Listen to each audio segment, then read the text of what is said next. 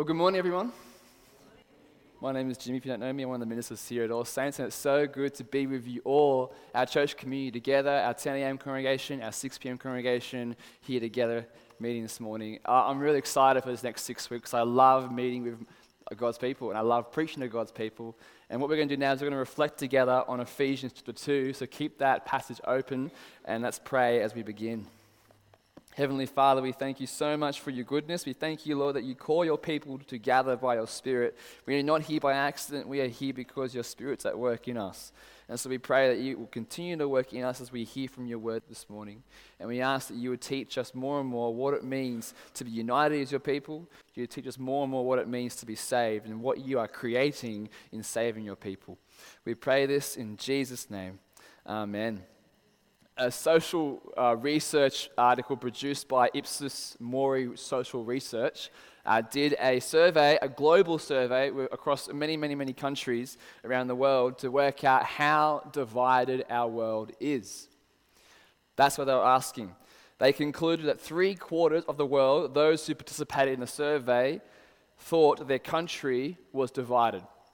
And that a majority in every single country they surveyed said that they were more divided now than they were 10 years ago. And the thing that divides them the most, the thing that kept coming up, was political tension and political views, and a growing divide between the left and the right view of politics. We live in a world that seems to be becoming more and more divided as the day comes. And though this survey kind of confirms that, I think most of us can feel that tension in our own life day to day as well. We have felt the political division and tension in our own life as we have come across the last 10 years of political issues with Labor and Liberal governments constantly rolling out new prime ministers every single year or so. We often see as well racial division as well. We've seen throughout the United States the Black Lives Matter movement and the counter movements, the Charlottesville riots as well. We've seen race become a much more divisive issue. And I think the one that's going to be coming up next, and is already here particularly, is our generational division as well. We now have terms like okay boomer. And the stereotype of millennials being lazy, entitled, and stupid and think they know it all. We are seeing people, the generations, becoming more and more divided as young people no longer want to hear from older people about their views about how the world should be run, and older people have no time for young people because all they see is young people who think they are entitled to whatever that they think is right. We need to take a step back for a moment and realize that our world is just super divided, and the question is what do we do about it? The irony is that a number of years ago, back in the 90s, when the internet first launched, people thought this would be our salvation. This would be the means by which we'd have freedom, equality, democracy would flourish because everyone would be connected to this thing called the internet and everyone would be able to share their views and their life online. But we fast forward 30 years later, and what do we see? Division is just compounded even further. As social media has come up as well, we see that people are now rubbing against each other more frequently online, and therefore their differences are becoming more and more obvious, and therefore people are becoming more and more divisive. This is even compounded in the last 5 or 6 years or so. I remember when I was at college in around 2014 or so, you could post online on Facebook about your views on marriage or abortion, and people wouldn't necessarily destroy you for it. They wouldn't think that you were a bigot. They might think you're wrong, they might think you're a bit silly or stupid and outdated, but they wouldn't destroy you for it. But when the plebiscite has come around, and even today, these days, if you post any kind of view like that, that's Christian online, you will get hammered for it. You will get destroyed for it. People will slam you down as a bigot. We live in a very divisive society, and our world, the internet has only compounded that even more so. And the question is what do we do about this? What's the hope for our world? We can't create it. The internet failed at doing that. The other thing is just be tolerant or grow in your perspective or be educated. That seems to be the solution people seem to think. But I think the issue goes much deeper, an issue that Ephesians chapter 2 touches on, the issue of sin and its influence on our life. We read in Ephesians 2, verse Verse 3, all of us lived among them at one time, gratifying the cravings of our flesh and following its desires and thoughts. Like the rest, we were by nature deserving of wrath. We were living for ourselves. Our world is the epitome of doing what is right in our own eyes. And then when we do what is right in our own eyes, we live divisively. We live against and categorize ourselves against other people. And the problem is that we are following those cravings, those desires, and the problem is therefore we are dead in those sins. That's the reality here. We are dead in our sins and transgressions, and we see here in verse 2 that the reality is that the ruler of the kingdom of the air, the spirit who is now at work in those who are disobedient, is the one that's creating this culture, this world in which is creating this division. We are breathing in this toxic kind of culture, this life, this there that says you do whatever you want to do, what you think is right, and live for yourself. And it's creating a death-like state for us. What is the solution, though? What is the hope for us, though, if we want to be saved, if we want to change? It can't be that we just simply change our minds, and we know we can't do it ourselves. The Bible's solution is much more deeper than that. We need to be recreated. We need to have new life. And that's where Paul goes in this chapter. And there are two things I want to look at this morning that help us to get to that point where we understand the nature of salvation as creative, and then secondly, understand the nature of what salvation creates. And I think what salvation creates is something that's so important for us here this morning, and I think in some ways we're seeing this morning what salvation creates, and why what it creates is not just simply good for us here at Meeting at Church, but it's good for our world as it watches on. A divisive world that can look on to this congregation here and see young and old people meeting together, united under the one banner of Jesus Christ. So firstly, understanding the nature of salvation as being creative. So broadly speaking, God's work of saving us from our sin is His work and not our work. We know that. We are saved by grace through faith. We trust that what He has done for us is enough for us to be saved. We don't do anything on our own merit. We trust in Christ and what He's done for us. We have shame and sin in our life, and Christ deals with that on the cross for us. And we often have a very kind of like individualistic relationship with God. It's me and God saved me through Jesus Christ. But what we see here is there's more to it than that salvation is first and foremost creative. Something new happens. We read in verse 4 that He made us alive with Christ. And we see in verse 10, for we are God's handiwork, or creation, or workmanship, created in Christ Jesus to do good works. Something new has begun in what God is doing through Jesus. He has saved His people, but salvation has not simply been rescued from one thing to another, out of a bad situation into a good situation. Rather, God has remade us, recreated us, made us new into the kind of people that He wants us to be. Therefore, that means that being saved by God doesn't mean that we are left off the hook, so to speak, so we can do whatever we want now. No, we're saved by God, saved by grace for a new purpose, a new life, one in which we live and honor Him. Salvation is a sign of what God is starting to do that is new in this world. But the question is what exactly does salvation create? What are we now that we are saved by God? That's the second thing we're looking here, understanding what salvation creates. Salvation is creative and communal, we see. See in verse 4, we are made alive together or with Christ, even though we're dead in our sins. So salvation is communion. We often have that individualistic view of salvation, but what we see here is that Paul is talking to a church, he's using the plural form, the you, or he's talking about how we together, us, are alive together in Christ. It's not just about you and me before God, but rather us together before God. And then we go on in verse 11 and 12 to describe a situation in which one group of people was once separated from God and from other people, and now they've been brought near together through what Christ has done. We read in verse 11, therefore remember that formerly you who were Gentiles by birth and called uncircumcised by those who call themselves the circumcision, which is done in the body by human hands. Remember that at that time you were separate from Christ, excluded from the citizenship in Israel, and foreigners to the covenants of the promise, without hope and without God in the world. But now in Christ Jesus, you who once were far away have been brought near by the blood of Christ. Once it was just the Israelite people who had the promises of God. It was only just them who could have relationship with God. But now the Gentiles can come near.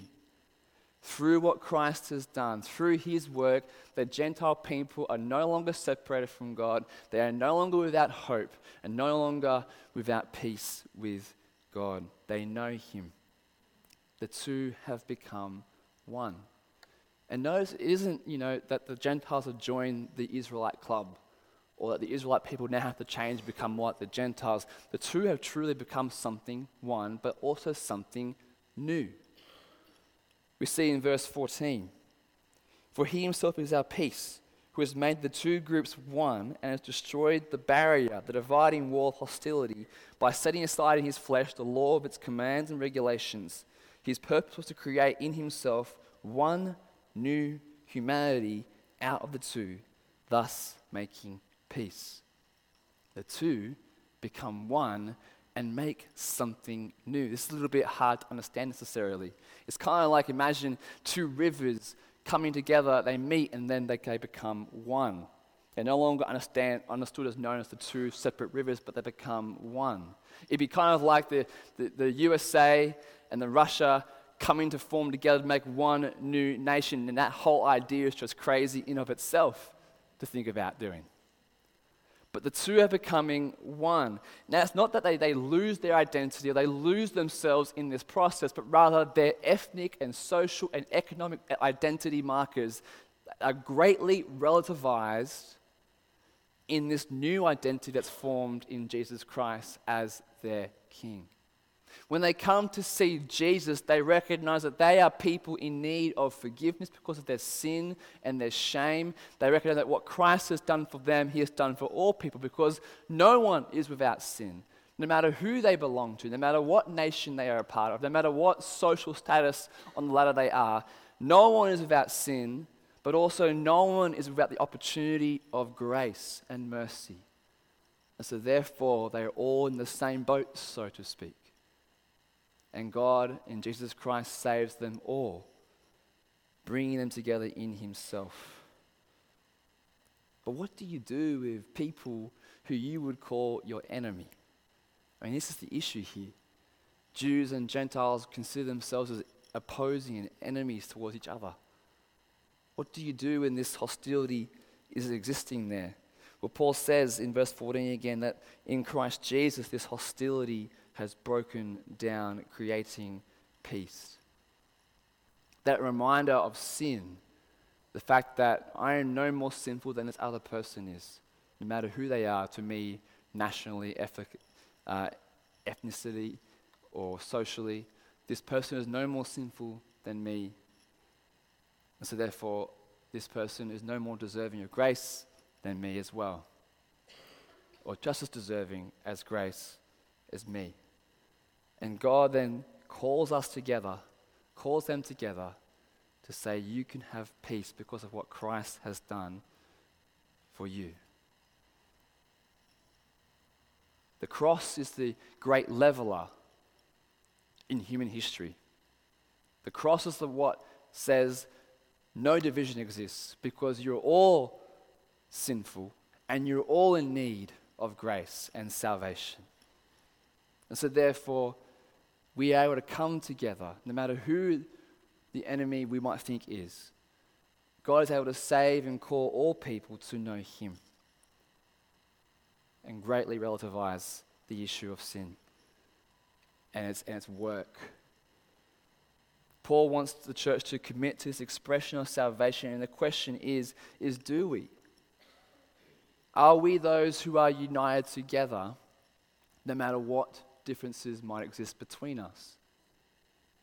Do we truly see, in light of the fact that Jesus is our King, that our identity markers, whether they're social or ethnic or whatever, are they greatly relativized in light of the fact that we belong to Jesus as our King.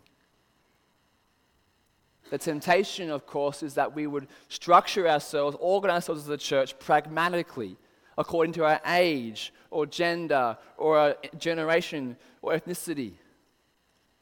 That we'd organize ourselves like that and split ourselves up so that we would fit in with those people that we are meeting with. But Paul says that we should organize ourselves theologically according to what God is creating. God is creating something new, where all kinds of people are gathering together, united by what God is doing in Christ Jesus. And the thing is, he is thinking, Paul, of the local church gathering when he writes this letter.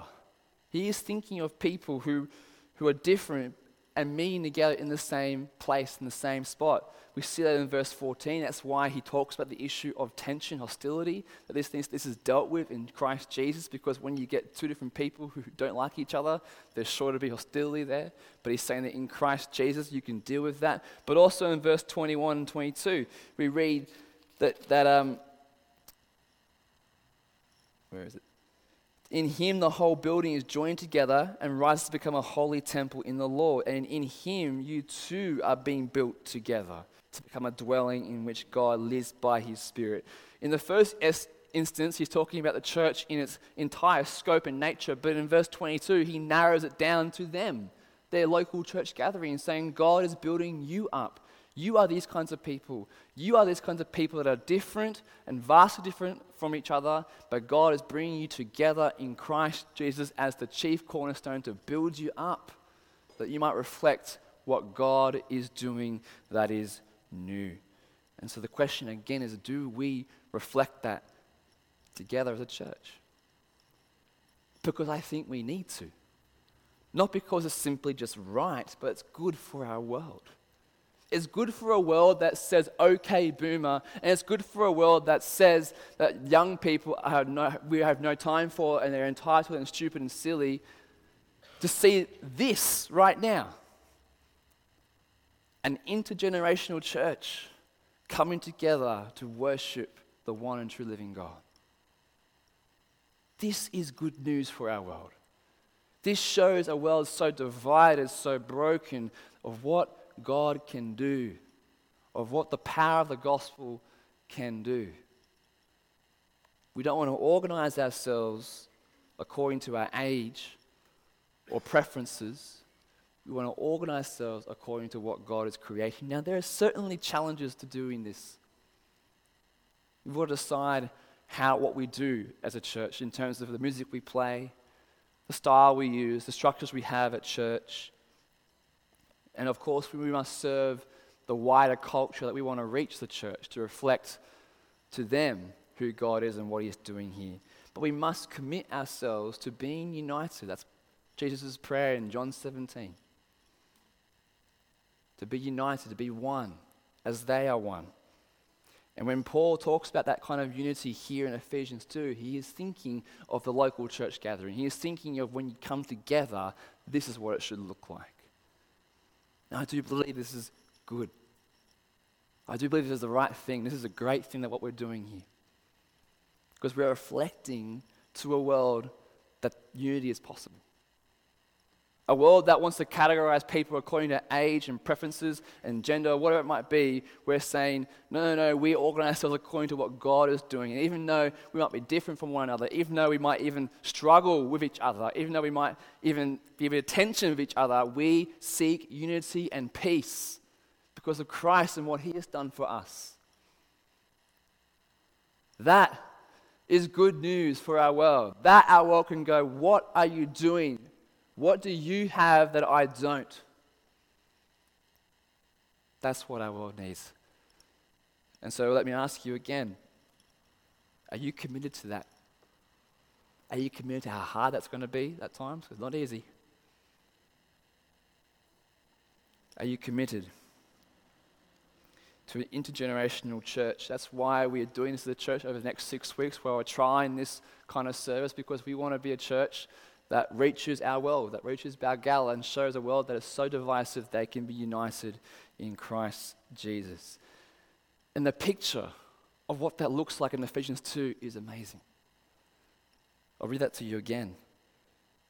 In the whole building joined together rise to become a holy temple in the Lord, in whom you too are being built together to become a dwelling in which God lives by his Spirit. A church that is being built together, in which the Spirit of God is dwelling, is a church that is united despite any kind of difference, a church that is seeking to reach out and include people who are different from them, no matter what age or preference or style or whatever it might be, who seeks peace as the goal and shows forth grace in Jesus Christ.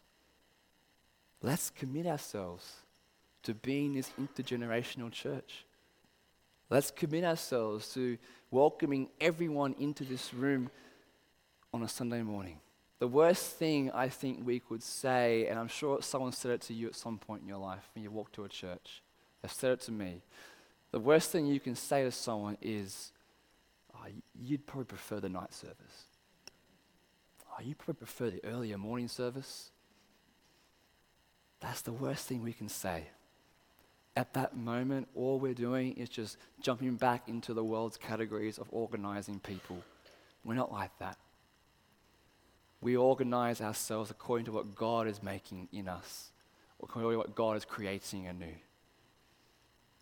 Such people who walk in who are young or old, doesn't matter, whatever it is, they're different, we say, welcome.